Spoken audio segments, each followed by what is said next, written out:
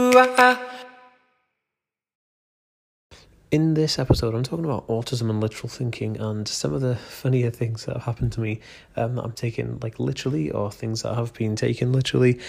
Super interesting, and if you enjoy this and want to see more like this, let me know on Twitter at the Aspie World. Okay guys, enjoy. Okay, so taking it literal, what am I talking about here? Okay, basically it's like this.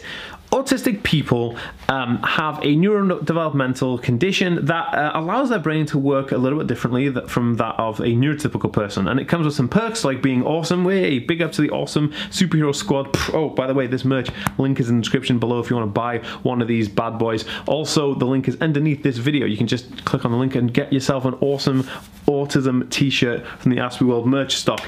Not only being awesome, it also has some downfalls and something that can sometimes be quite comical or fun, and that is taking things literally. For instance, before in a video I've spoken about how when I was doing a course with somebody who I knew, she said, oh, she was eating a banana, having a cup of coffee, and she put the banana peel in the mug, and she said, oh, can you put that in the kitchen and put it in the bin?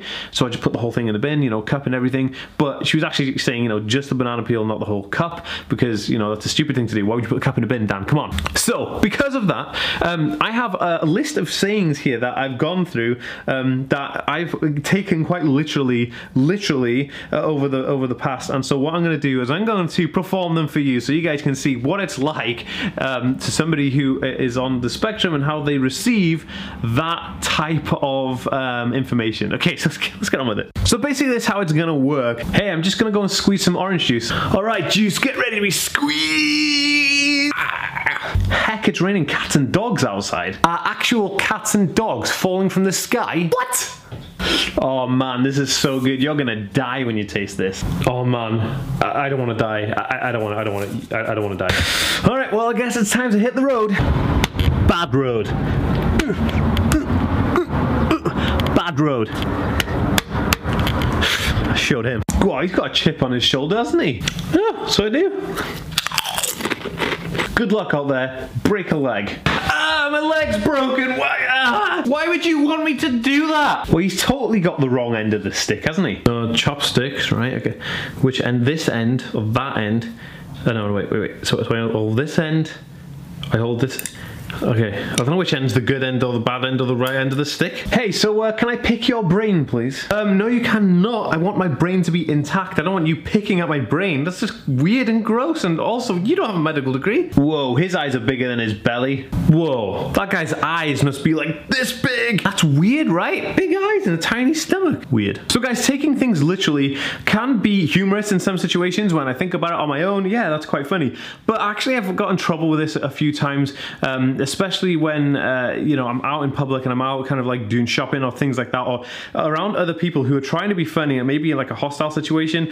Then it becomes difficult. So I always have somebody with me when I go anywhere, like if I'm visiting a different country or I'm going anywhere that isn't like my hometown where I pretty much know everybody, so that I can have an interpreter with me to be the intermediate step between me and the real world that's trying to communicate something that I don't understand. So a hot tip for anybody dealing with this kind of thing, a literal thinking, is to have a like a travel buddy or somebody that goes out with you when you are going somewhere. It could be your mum, your dad, or your partner, or your guardian, anybody, your best friend, anyone. As long as they understand you and they can communicate to the other people that you are potentially maybe taking something literally and that you're not trying to be like that. I feel like in all seriousness, some people could take offense to literal thinking type of commentary, and if you're taking things literally, some people may get super offended by it. They may think that you're being aggressive, or you're being intimidating to them. So you always want to just check that. But literal thinking is a real thing, and I think it stems from the fact that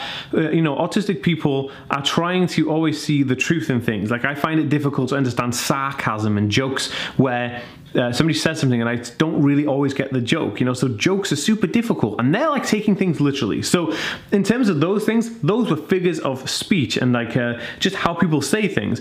Now in terms of jokes, people say jokes sarcastically, and sarcasm is like acting that something is one way when it is another, but trying to joke that it's the other way, which is super confusing, because when you're trying to decipher the world and see through legitimate factual information and then just bogus kind of rhetoric, then how do you judge what sarcasm is? So my friends, they just love it. That my friends joke about stuff all the time, and they tell me like, at this one time, we were recording in a recording studio, and my band members told me that the tom drum on a the tom drums on a drum kit was called tomules, and tom was short for tomule, and I believed that for ages. And they're so like they were just so convincing, and they just do it all the time because they know that I'm gonna take it quite literally. And I've done it quite a few times where I remember once we were driving to a festival to play a show. And they said to me that the guy who we were going to see, the promoter, his name was actually Fozzy, and we knew a music promoter from where we lived called Rosie. Now, Rosie, from where we lived, his wife is called Angharad. So when we were driving to the venue, this festival, the guys in my band were like, "Hey Dan, you know we're going to go see Fozzy, yeah?" And I was like, "Yeah." And he goes, "His girlfriend is called Jang Harad." And I was like, "No way, that's just crazy." And like, I was like, "Jang, how do you even know this information?" And they spent me along for ages. And it wasn't until like the drive back in the van that they were like, "Dude, we were just stringing you along because we wanted to make it fun." This kind of stuff, like, happens to me all the time, and my friends are just like, you know, douchebags for doing this all the time. They always play tricks on me, but they know how far to take it. They would never do anything to put my life in danger, or, you know, my profession in danger, or anything like that. They only do it to just like have some fun, really. They're not doing it sinisterly. So yeah, big shout out to my friends for being total D-bag. But guys, like I was saying, make sure you have somebody who you can trust, who can go out with you, and make sure you can decipher your way through the world, because it is a scary place, and taking things literally is definitely one of the downfalls. Although comical, it's also a downfall.